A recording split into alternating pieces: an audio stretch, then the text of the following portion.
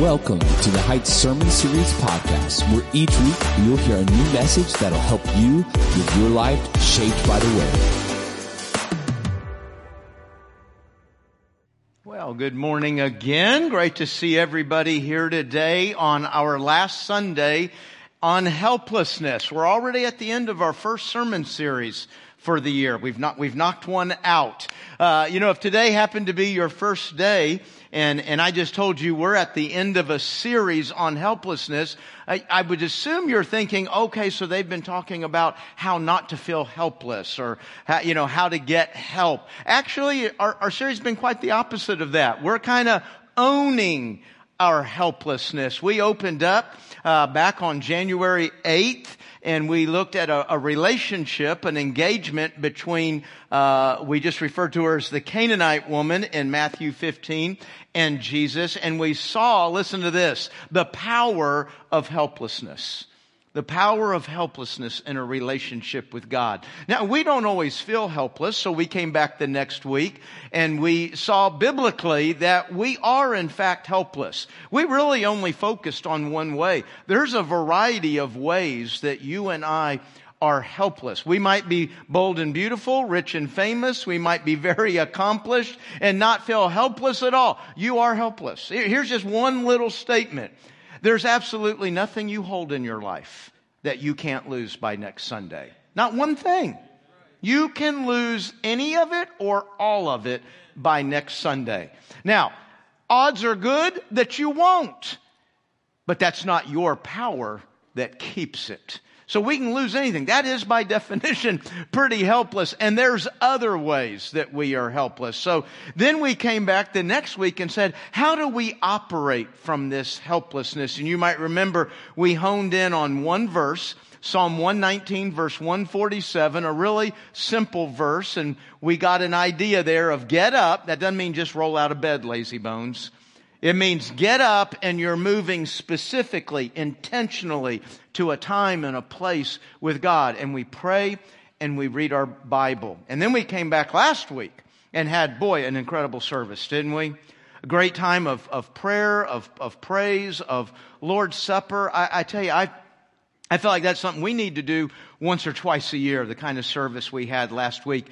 There's a lot of ways and places we can do that. I just think it's important for us as a congregation to relate to each other and to God in that way. So it fit in very well with this whole helplessness thing. And so then today we're kind of looking back on where we've been the last month, and we're going to try to answer the question, why? Matter of fact, here's the why we're asking.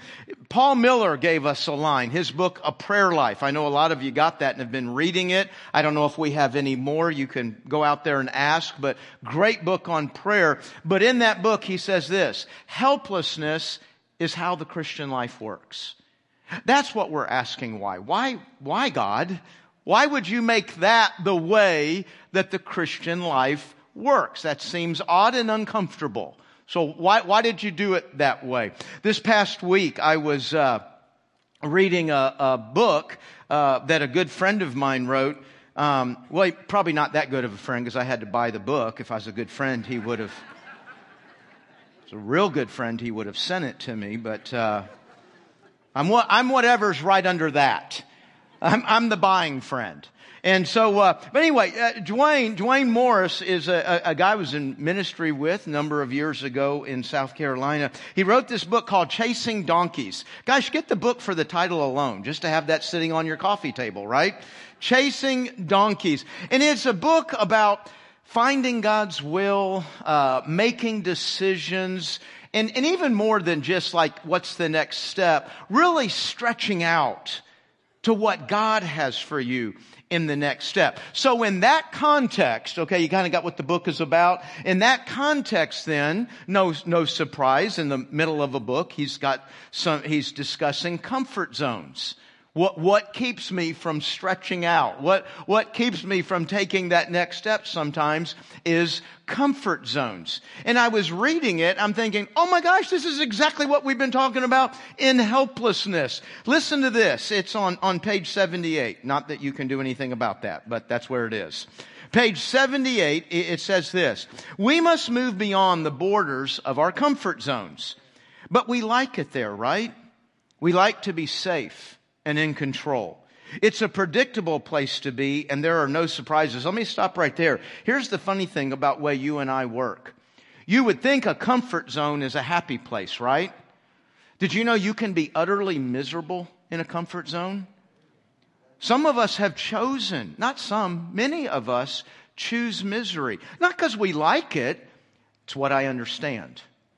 I know what to expect tomorrow, and I know what to do tomorrow. And we are as comfortable in our misery. You know, Jesus one time asked somebody, do you want to be healed? You know, he asked that because sometimes, no. The brokenness is what I understand. I digress. Let me get back.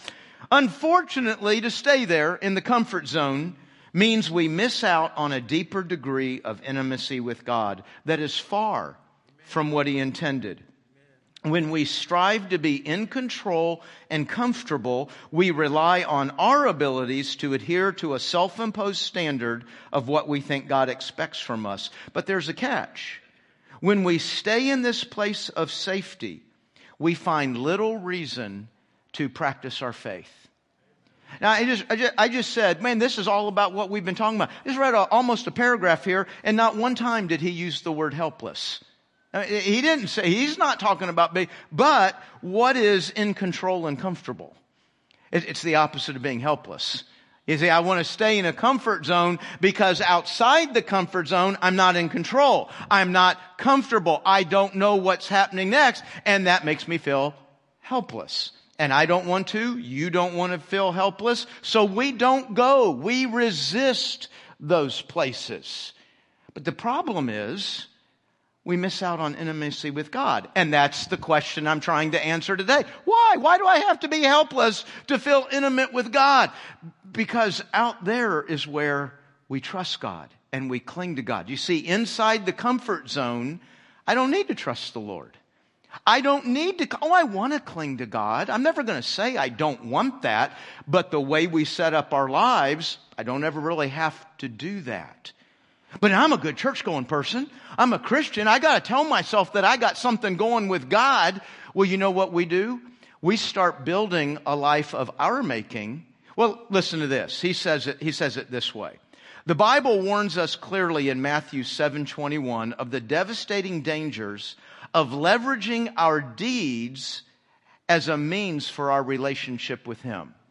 Now, if I understand what he said there, you and I'm going to assume we've come to Christ. We're a believer. I love Jesus. I believe in Jesus. And now I want to live for Him. I just don't want to live for Him in a way that makes me uncomfortable. I don't want to live in a way where I've got to really depend upon Him. So what I do is I just kind of build my own way of following Christ. I've got to do 1, 2, 3. I've got to believe 1, 2, 3. And we just kind of build this system that, by the way, I can do. I don't need God's power. I don't need His help. I don't need His insight. I don't even need Him to do this. I can depend upon me for this. And then I do these things and I look back and I say, look, I've got something going with God. And I think what Morris is saying is, you know, maybe you don't have anything going with God. Now, Morris isn't our authority, is he? Especially since he didn't buy me a book. But Jesus is our authority. And do you know that Jesus might look at people who love Him and believe in Him and have established a little list of things that say, I'm a good follower of Christ. And Jesus say, you know, you're missing. Well, you're not just missing something. You're missing the big thing. You're missing the main thing. Does Jesus say that? I'm glad you asked. Turn with me to Luke chapter 10. Luke chapter 10, and we're going to look at a short story today, verses 38 to 42. Luke chapter 10. Turn there in your Bible. Maybe you're using a Bible app. Luke 10, and I'm going to begin in verse 38. It says there, now as they went on their way, Jesus entered a village, and a woman named Martha welcomed Him into her house. And she had a sister called Mary who sat at the Lord's feet and listened to His teaching. But Martha was distracted with much serving. And she went up to Him and she said, Lord, do you not care that my sister has left me to serve alone? How many sisters have had that question? I'm doing all the work. As a matter of fact, that's not just a sister thing, is it? Do you not care? Tell her to help me. But the Lord answered her, Martha, Martha, you are anxious and troubled about many things. But one thing is necessary. Mary, not you, Mary has chosen the good portion, which will not be taken away from her. So Jesus enters a village. As Luke writes it, it's very nondescript. It's just a nameless village he goes into. We know from Mary and Martha, we know from other stories in the Gospels that the village he just entered into was Bethany. Bethany's right outside of Jerusalem. It is a place Jesus goes to a lot. And he goes there a lot because of Mary, Martha, and they got a brother. Lazarus, that's right. Lazarus, pretty famous guy. He died, and Jesus raised him again. Now, he didn't just raise him again. Jesus raised a number of people from the dead that had just died. Lazarus was good and dead. He'd been in the tomb for 4 days. He was baking death, okay? And Jesus raised him from the dead. So they're pretty well known throughout the Gospels, but they're also pretty well known because they're like probably what you and I would say, they're best friends with Jesus. John 11, verse 5 actually says, Jesus loved Mary, Martha, and Lazarus. Now, I don't know about you, but I read that verse and I think, well, yeah, Jesus loves everybody, right? That's what he's supposed to do. And indeed he does. Jesus loves everybody. And it's a powerful love. You know, when it's something for everybody, we just kind of reduce it to something that's kind of a C+ love, right? It's a good enough love. It's big enough and enough. It can spread out among all of us and touch us a little bit. No, that's not what's happening. Jesus perfectly, profoundly, strongly loves you, each and every individual. His love is perfect. You know that means it never more or less. He doesn't love you more when you're leaving church, and he doesn't love you less right after a sin. Now I know right now you're thinking, well, wait a minute, I didn't have to be at church. I could be home sinning. This is a great deal. How do I get in on it? You know, his love doesn't change. Obedience and disobedience profoundly impacts my ability to enjoy his love, to experience his love. It's not that his love is coming and going or more and less. It's that my fellowship, my walk with obedience is going to have a great impact on that. So he's never loving me more and less. He's loving me perfect because perfect doesn't have any less to go. Perfect doesn't have any more to go. He doesn't love me more than he loves you, and he doesn't love you more than he loves them, and he doesn't love them more than he loves me. He can love all of us perfectly. So if that's the case, why do we need to say he loved Mary, Martha, and Lazarus? Why do we need to note? Of course he does. I think what's being referred to there is the human aspect, the human side of Jesus. Now that's an interesting term, the human side, as if like, you know, this part of Jesus is man and this part of Jesus is God. No, he's entirely God. Jesus is 100% God. Do you realize when you're looking at Jesus, look at Colossians chapter 1 to back me up on this. When you're looking at Jesus, you're looking at the entirety of God. You don't need to go somewhere else. You don't need to see something else that would give you more insight, that would give you more of a picture of God, that would give you some, you know, there's Jesus and then, no, you're looking at the entirety of God in the person of Jesus. He is a 100% God. And in a way that is very difficult to understand. He is 100% man. He's not like man. He doesn't have a little piece of man in him. He is 100% man. And I think in John 11 verse 5, when it says that he loves Mary, Martha, and Lazarus, it's just a verse operating out of his humanity. Just like you and me. I love these three. I love hanging out with them, right? I mean, hey, as Christians, we try to love everybody, but obviously we love hanging out with some people more than others, right? And he loved hanging out with Mary, Martha, and Lazarus. When he was near Bethany, he was going to Bethany, and that's where we find ourselves right now. And we find Mary at the feet of Jesus. I think, this is just an opinion, that's one of the most important statements in the Bible that we will read and not even notice. Now, there's some big and important statements in the Bible, right, that you and I will hone in on, we'll read them and think, oh, that sounds kind of big. But this is a really big statement that I think we read right by and don't even notice what just happened. At the feet of Jesus. What is that? It is the entire essence of the Christian life. I mean, I'm sure somebody right now is saying, man, what is God doing in my life? He's trying to get you to the feet of Jesus. What is God's will for my life? That you would go to the feet of Jesus. How is God using helplessness in my life to get you to the feet of Jesus? God is using the good, the bad, and the ugly every day in your life to get you to the feet of Jesus. This is an incredibly important position. What is this? What does that mean to be at the feet of Jesus? I want to highlight real quickly 3 ideas behind being at the feet of Jesus. At the feet of Jesus communicates, first, devotion. I would imagine you and I could look at 2 people from a distance, don't even know who they are, and maybe we'd have to see their face and an expression, but we could look at that and we would say, wow, that person on their knees really loves that one, right? Really adores that one. It is a position of looking up to and adoring and loving and being in awe of. But I think there's something also important in this love, is there's a great respect, isn't it? You know, most of the time you and I are not going to be at each other's feet. That would feel awkward, wouldn't it? No, I mean, we're equals. And equals, we're going to be side by side.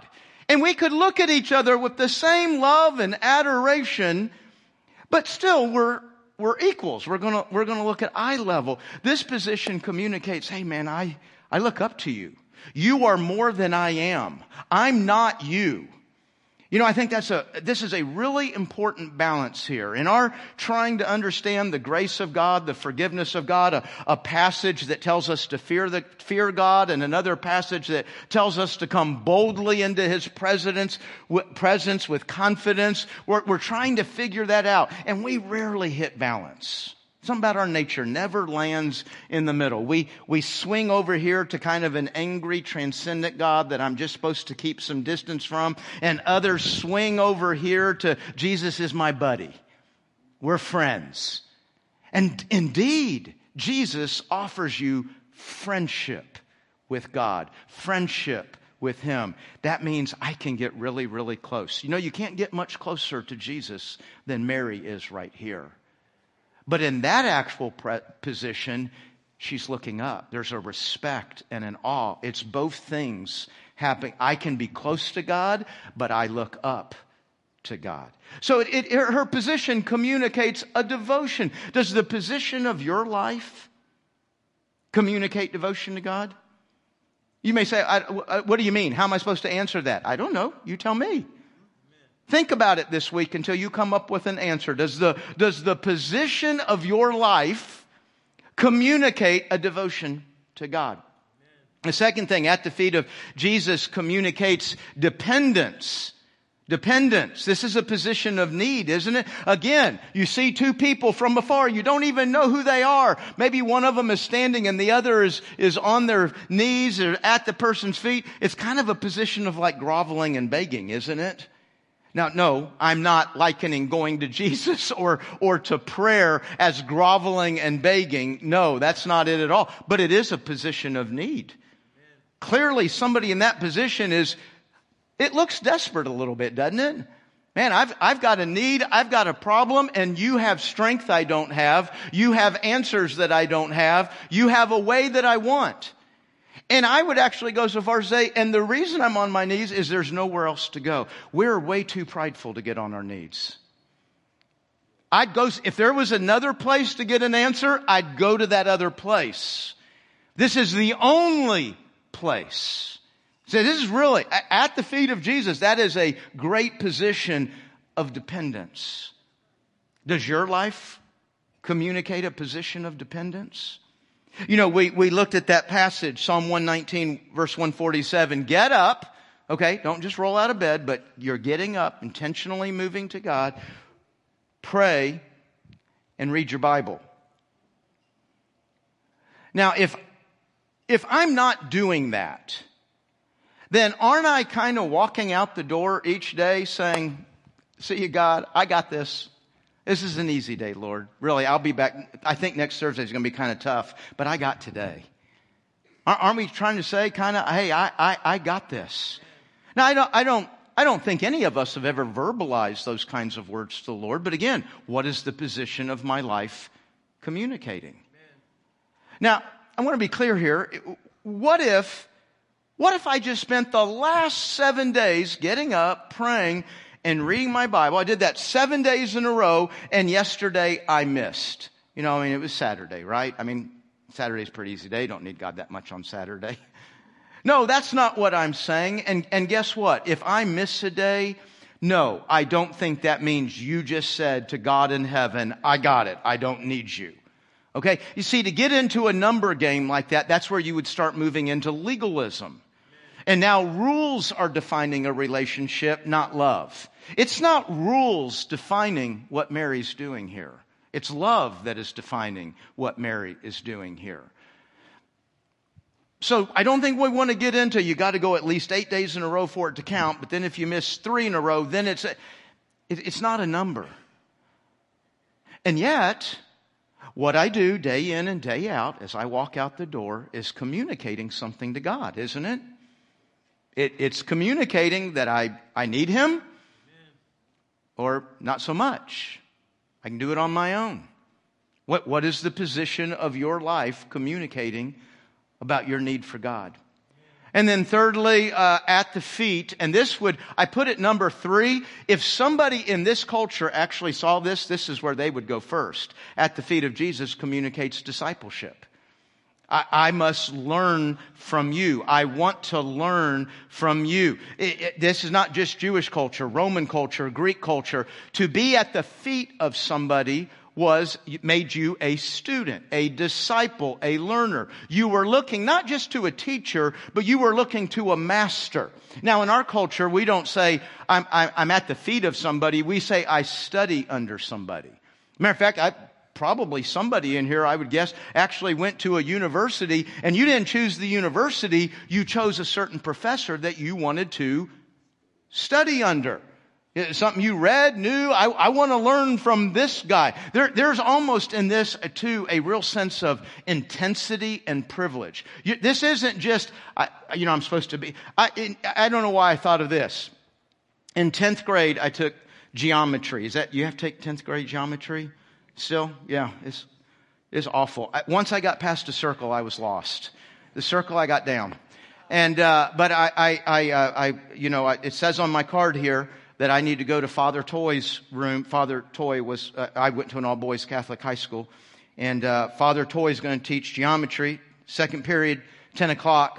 That's where I'm going.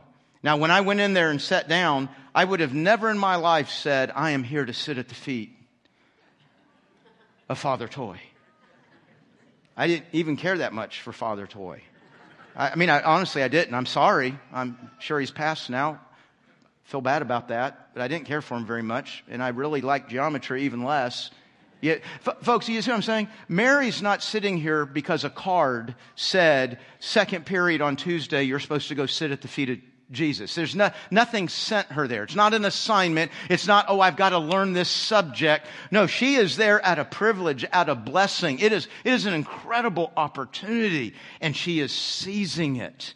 And you know what else is you and I wouldn't necessarily see discipleship. The biggest thing you and I read here and would not notice, and everybody in the first century would have noticed, it's that it's a woman that was at the feet of Jesus.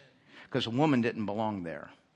Not in the Jewish culture, not in the Roman culture, not in the Greek culture. That's just not your opportunity, ladies. It's not how the world works for you, right? You don't get to learn. You don't get to sit at the feet of the great philosophers or the great rabbis. That's just not afforded to you. The world hadn't always been kind to women. I don't know if y'all know that. The Bible in the New Testament, the Bible in Jesus has always been kind to women. And because of words like submission or headship that we don't define right and we demonstrate even less poorly, We have taken those words and we say things like Jesus or Christianity, their Bible treats women like second-class citizens. Listen, the only place women have a chance is where the Bible and Christianity was at one time a significant influence. Do a study of the world, do a study of people groups, and you'll find where women have rights, it's where at some point in their history that culture was impacted by the Bible. It is Christ who always elevates women into a new place in culture. And I digress, but the Bible and Jesus do not treat women. Unfortunately, men, sometimes we as individuals and sometimes we as a church, we do. And sometimes, isn't it awful that people use Scripture to downgrade people and to hurt people? Just understand that while people may do that, God in His Word did not. Okay? So, at the feet of Jesus, it communicates devotion, I love you. Dependence, I need you. Discipleship, I must learn life from you. Man, what a picture Mary gives us. But Mary's not the only picture in this passage, is she? There's Martha, who a lot of us probably are going to understand a little bit better. Martha is, let's see, if at the feet of Jesus describes Mary's life, what would describe Martha's life? Probably a hot mess. I think that's going to be more where she is. How does Jesus describe her? Hot and bothered, worried and upset about many things. Now, while Jesus said that, let's understand what Jesus did not say. He didn't say, Martha, you're not even a believer. He didn't say, Martha, you're lost. He didn't say, Martha, you're ungodly. Martha, he didn't say any of those kinds of things. Folks, Martha is well down the road in her faith with Christ. Lest we look down on Martha, understand she came to Christ when nobody else was. Okay, she wasn't following a crowd. There's precious few people that are in a place with Christ like she is. So her faith, her beliefs, her actions were way down the road from a lot of us. And it's important that we see that because it's to that person that he said, what? You're missing the main thing. How can she be in that place and be missing the main thing? Well, I mean, if I use Jesus' description, it's because she got distracted. Boy, it's easy to get distracted, isn't it? You know, I mean, we got up and came to church today, right? Or we're watching online. I mean, you stopped what you were doing or you didn't do other things you could be doing so that you could be sitting here. I mean, you came in here with some intent to love the Lord, to learn something about the Lord. You're giving this time but you're distracted. Not everybody, but somebody in here is just distracted because you're really excited about something going to be happening this week. Or quite the opposite. You're very nervous. You're very scared about something. And so, yeah, you're in here, but you're distracted. You're thinking about that. Man, we can be distracted by what's going on in our world. That's very distracting.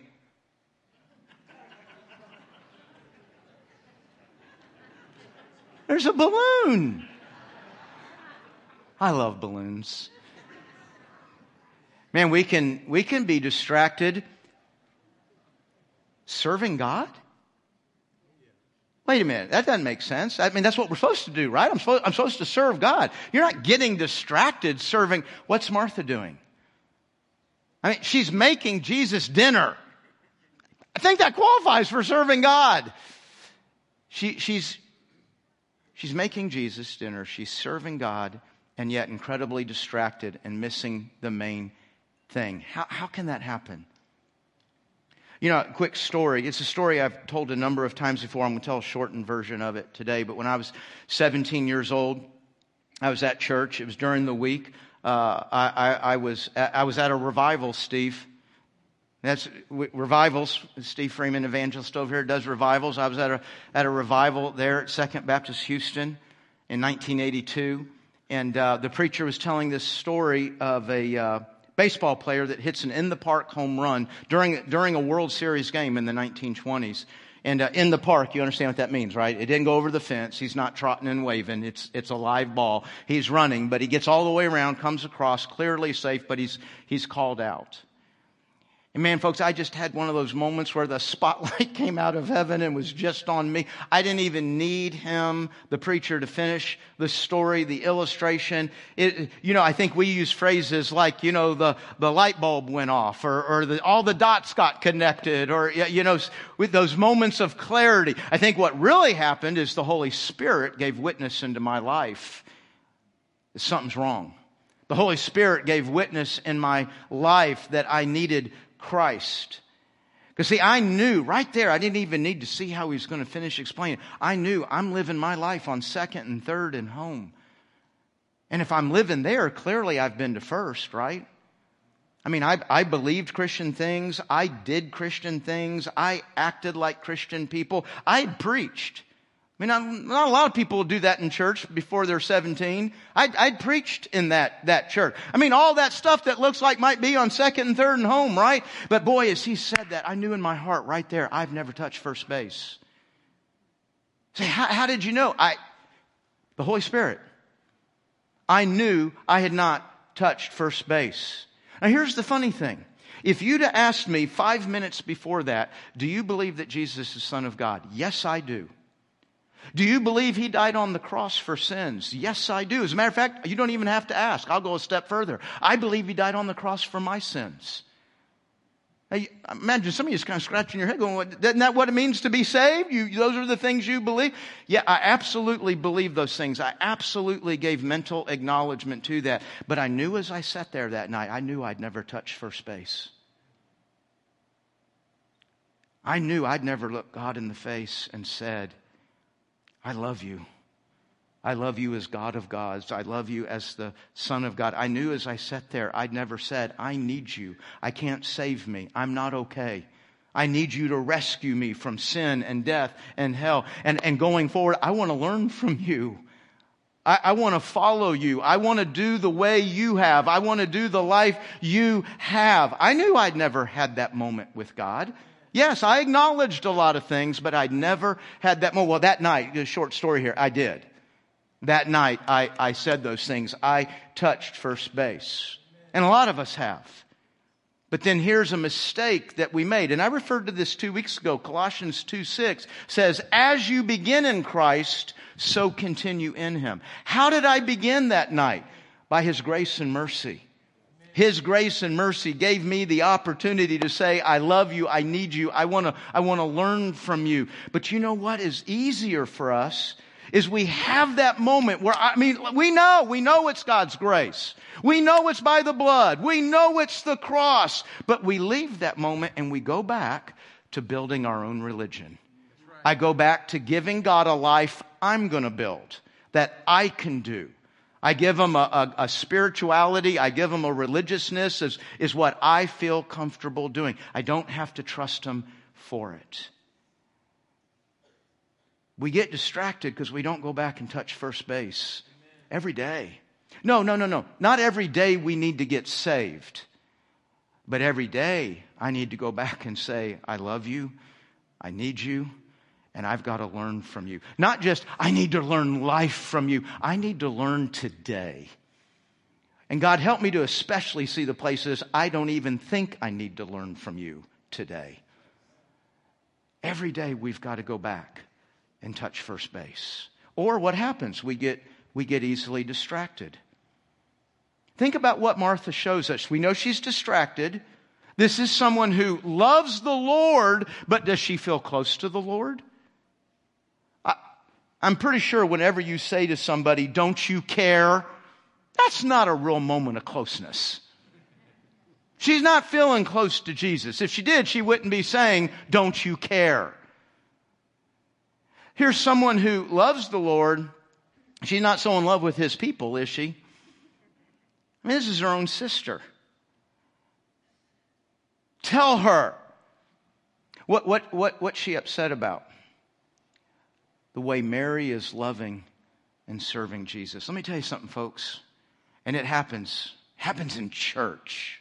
Church gives us sometimes this special opportunity. When you hate how another believer is loving and serving the Lord, you're in a bad place. And I'm sure right now you want to start talking about, well, they're doing it with this wrong doctrine, or they're doing it in this wrong way. Okay, maybe there's something to be fixed there. But when you're getting, what's the words Jesus used? Hot and bothered by how somebody loves and serves the Lord, they ain't the problem. I mean, that's exactly what he says. That's what Mary's done, and I ain't taking it from her. Go look in the mirror. This is somebody who loves Jesus. Mary is somebody who not only loves Jesus, but greatly trusts Jesus. And yet, how does he describe her? You are worried about many things. I tell you what, being distracted profoundly touches our walk with Christ. So when we ask the question, why does God use helplessness? Folks, that wasn't God's idea. Helplessness doesn't come from God. He wants you to live and experience with the power that raised His Son from the grave. He wants you to have all of the wisdom and knowledge in the world. He doesn't want you to feel alone. He doesn't want you to feel scared. Helplessness doesn't come from God. He wants you to enjoy Him without ever experiencing that. But in our pride, in our sin, in our self-sufficiency, we've made helplessness sometimes the only reason that we go to God. We built this, not God. It doesn't have to be helplessness that sends you to the feet of Jesus. Do you know you and I can actually choose without feeling any helplessness at all? We can choose to get up, pray, read our Bible at the feet of Jesus. Cynthia Held said this: God does not have a secret society of intimate friends. You are as close to God as you choose to be. Let's pray.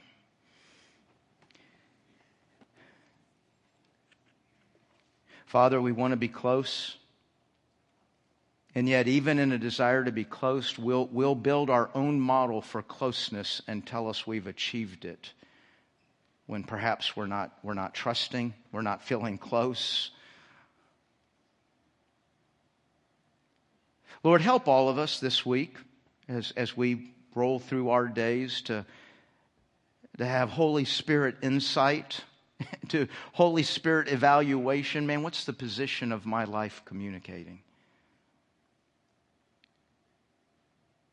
Mary and Martha, boy, they show us two profound pictures. And you love both of them. And they both love you.